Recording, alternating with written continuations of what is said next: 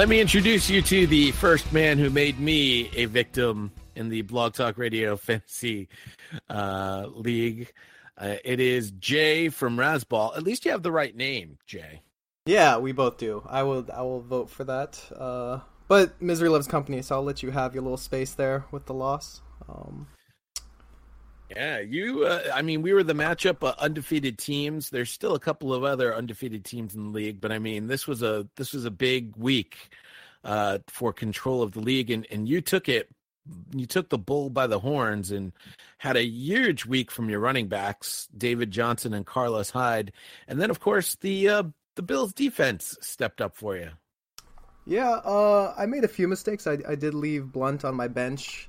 I think that's rooted in the fact that I don't trust Bill Belichick ever, so I kind of get scared when I'm trying to make any moves with New Englanders next to their name. But it worked out. It worked out in a way in which I couldn't fathom the Bills and Justin Tucker. I can't say that was calculated, even though I revel in their success. I mean, it looks like if I did the math right, they scored me 858 points combined, if that's correct. So it's something like that. Yeah, I mean, I guess it wasn't the KC defense that did it to you. So. I think the best part about my team, though, is I kind of built it to try to survive the Le'Veon Bell absence, and I get him next week at 3-0, so I'm really confident that, it's basically trading for a first-round pick for free in my eyes, so hopefully that'll kind of propel me to do well even further. Yeah, it's you've got one of those teams where you've done some nice things in terms of the depth on your bench and playing around the Le'Veon Bell suspension with the running backs that you have. Great job by you. Meanwhile, on my team, Ben Roethlisberger decides to stink it up against the Philadelphia Eagles, which was a complete and total surprise. How much of week 3 was a surprise for you? Because to me, I was blown away by what was going on. Well, we talked about this a little bit before we started the call, but I was pretty stunned that the Eagles were able to run away with this. Now, them winning the game, it was negotiable on whether or not they could, but I felt going into I wrote this on the site too, that this was kind of a show-me game, your basic show-me game. Like, we know the Steelers are, an average team, but they could show that they're getting ahead in their division by going 3-0, a pretty good start. And the Eagles could prove that they're for real. They went they didn't have really a tough schedule in the first 2 games, and preseason expectations were pretty low. I think it was either dumpster fire or basement dweller, whichever nomenclature you prefer. But I think, riding on the Carson Wentz train, they're doing pretty well. They beat a legitimate team, I feel like, and they beat them solidly with a good defense, which I thought was going to be their weak point this year. And I mean, Darren Sproles, even when we're talking fantasy-wise too, you feel like he's kind of the running back version of Vincent Jackson, or maybe that's a dated comparison, but he's kind of a guy who is there for you one week that you don't start him, and then you're like, okay, I'm going to get 20 points from them this week, and then he's not in the game at all. He gets like 2 snaps. But he seems to be making himself viable, I'd say. I think when you look at the Eagles, there are just so many things here that for them to be at this point in the season 3-0, Carson Wentz doing well, so many things need to go right for them, and they have so far. Will the other shoe drop? It's still early in the season, but they've definitely proven that they're a legitimate above-average team, I guess it's fair to say. Yeah, it is early in the season. I'm wondering how much we overreact to some of the early happenings. I'd spoken with Joel Hennard after week 1 about how it appears that the NFL is really moving towards this running back by committee approach. And lo and behold, you have 3 running backs who all scored over 20 points this week. So it's just sort of like was that an overreaction, or was this an outlier week?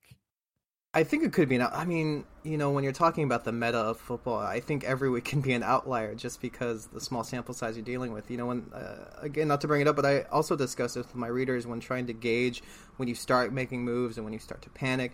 I kind of tried to relay it, comparing it to baseball, and that, our week 3 is basically their game like 40.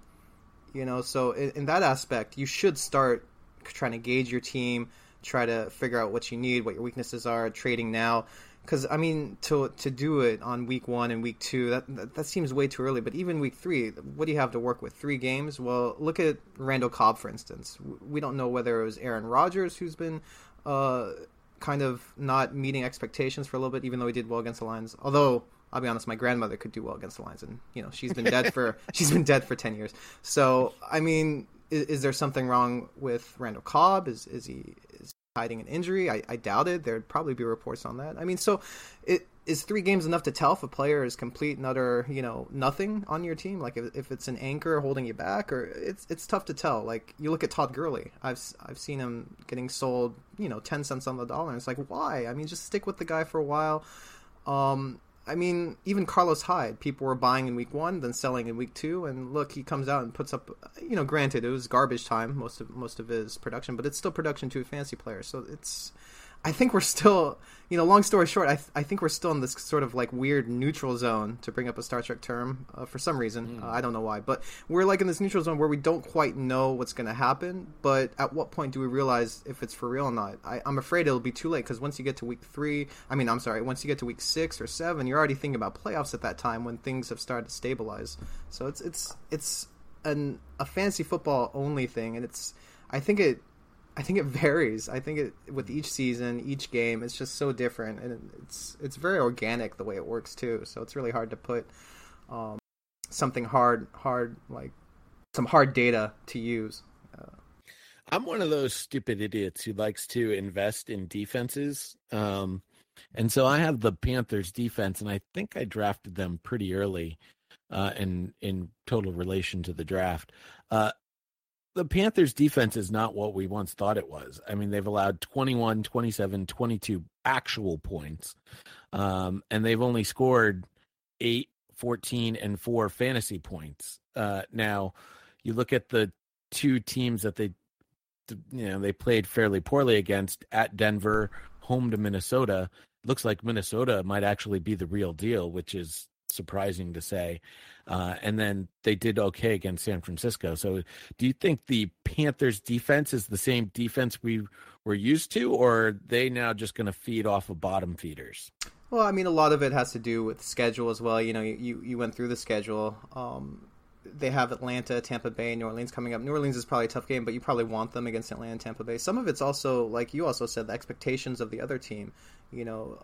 Minnesota, for one. How could you say they're for real? But if they prove it on the field and they do it against the Carolina defense, props to them. But you're also watching as your top 5 defense doesn't put up that production. Like, for instance, I don't mean to bring my team up in a bragging manner, even though I'm patting myself on the shoulder. Do. I know you can't see me, but with the Bills defense, before I had the Bills defense, I had the Chargers defense. I drafted them just for, I'm a Chargers fan, so I was like, I'll draft him. And then I'll stream from that position, and I was able to find the Bills matchup. I thought it was okay, and yet they provided 21 points to the Panthers 4, which, it's on a week-to-week basis, but it won't always be like that. If you keep the Panthers defense throughout the entire season, I'm sure the aggregate will be better than whatever I do when I'm streaming. But sometimes the matchup just works out and it augments what my team, like my wide receivers did nothing this week. Well, that won't always be the case. Amari Cooper won't always score in the single digits, and hopefully neither will Decker.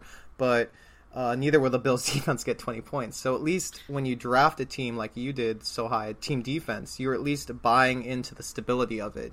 Granted that they had one good game so far, but that shouldn't be true over the next 10 or so. I hope so.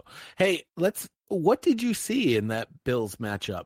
Because I going into that, I thought Arizona was going to wax them. Yeah, this was kind of a gut feel for me. I just, I felt like with Arizona, it's just Carson Palmer hasn't looked terribly good so far. Like, something seems his arm strength isn't really I wouldn't say it's up to what he's used to. I understand that he's been injured about half his career, but even then, even starting in week 1, something just looked off. I'm not a doctor, much to my mother's chagrin, but I just had a feeling that, especially with the Bills, some of it's also not tangible in that, coming off the Bills firing of their offensive coordinator, maybe they had their, I don't know how that affects teams, but you could say maybe emotionally it affects how players perform. All of it, I guess that was a long way of saying, going back to my original point, it was kind of a gut feel. I just looked at the matchup and felt all right about it. I felt much better about it than, the Chargers defense going against the Colts. So I definitely thought that was an upgrade. So You mentioned how we're now sort of in week 3. We should start getting a feel as my computer goes ding. We should start getting a feel about where we feel fantasy is heading. What are some of the trends that you're looking at right now? Well, again, it's trying to figure out, who you're going to buy low on. I mentioned guys like a Cobb or a Gurley. I feel like if there's nothing wrong, on paper and reports or what you've seen, that sooner or later they should bring you something. I mean, Randall Cobb in particular, just because I've been hammered on him over and over again, because I'm still kind of a proponent for Cobb. But, maybe it's just, that Minnesota game was unique in that Green Bay was going into their first home game. Their offense looked pretty awful, to be honest. It just looked off base. In the Lions game, honestly, the Lions for almost a decade haven't been able to cover Jordy and Aaron Rodgers, so that was pretty legit what they did. And Cobb got the one catch for 33 yards. So is he forgotten that game plan? Most certainly not. But has he gotten a chance to be used in the game plan? Maybe 3 games is less of a time. So you kind of have to look at matchups like that and look at it like, well, nothing's wrong injury-wise. Maybe something is wrong with Aaron Rodgers, but if you're banking on him getting better, then you should also bank on the fact that Cobb will emerge at some point. And frankly, if you're selling low on these guys, you're doing yourself a disservice. Just because, guys that you get in the 3rd, 4th, 5th round, and they've lowered in value, what can you trade for them now? It's not like it's a Marvin Jones situation where you could probably trade him legitimately for, a wide receiver 1 at this point, the way he's being used in the Lions offense and whatnot. But a guy like Randall Cobb, what are you going to get? Are you going to get a Rashad Jennings? That's okay. I could see that because you're betting on each other to, both of them to do better in the future. But if you're trying to get a guy like, I don't know, Tyrell Williams or something with high upside, I think that's a risk and something you should definitely not do. As we move forward in this league, next week I'm facing Matt Chatham of Team Football by Football. So hopefully I can pull off a victory there as one Patriot homer versus another. Oh God. You have D-Rex of Pyromaniac.com. That should be a good battle. Let's see. Let's look at this matchup real quick here. Oh yeah. I like this matchup, but you will be facing Randall Cobb on a bye. Yeah, I'll probably have to sub in. Actually, I have Bell, so I'll probably have to move one of my receivers into flex, and then put Decker in. So, but yeah, the only thing I'm scared of is Elliott right now. And Julio Jones, of course, and DT are always scary, but Elliott's a really kind of enigma. He had the great game last night, but it was against the Bears. The game before that, he had some fumbling issues, so I'm not sure what you're going to get from him.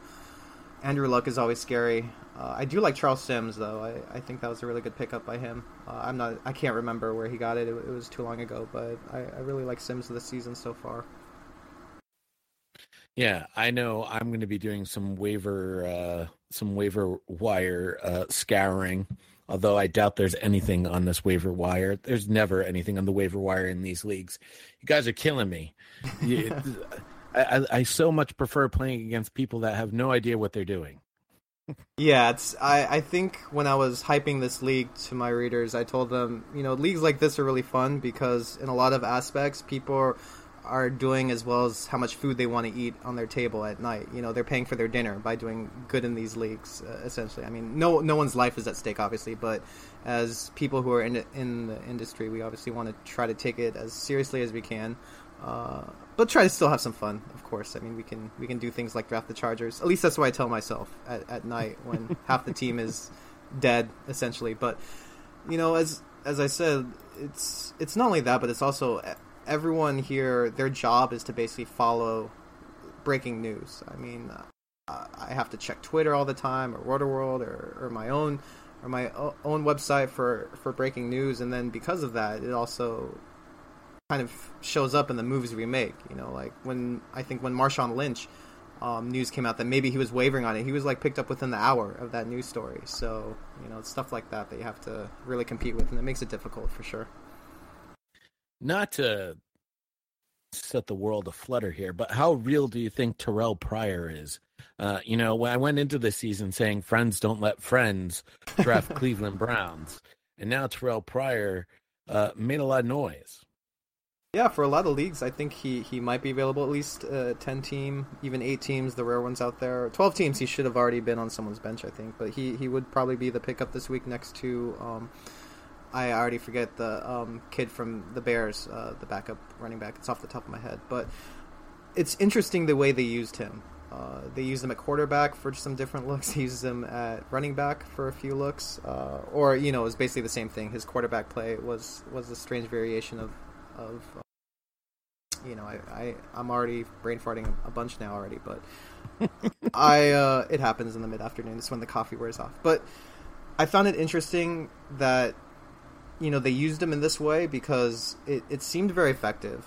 Obviously, their offense was it was on point a lot yesterday, except for the field goal. The Browns did the Browns, essentially, but I think the thing to look out for is, number one, it was against the Dolphins, which... say what you want about the Dolphins. They seem like an alright team until they start the season and then show you they're not. And it appears to be one of those years again. But also taking the fact that, this was the first time that they used them this flexibility at such a large rate. I think the NFL is an adjustment league. And so what you'll see going forward is teams will be more prepared for this. They'll game plan against this. They'll realize what his limitations are, what his strengths are, as the more games he does this. So if it's something that you're paying a lot for, like if you have an FAAB budget or something, keep that in mind that it could not last that much longer. Add into the fact that Josh Gordon's returning, that also takes some volume away. And also add into the fact that this are the Browns we're talking about, so it's not like they're known as a bastion of success.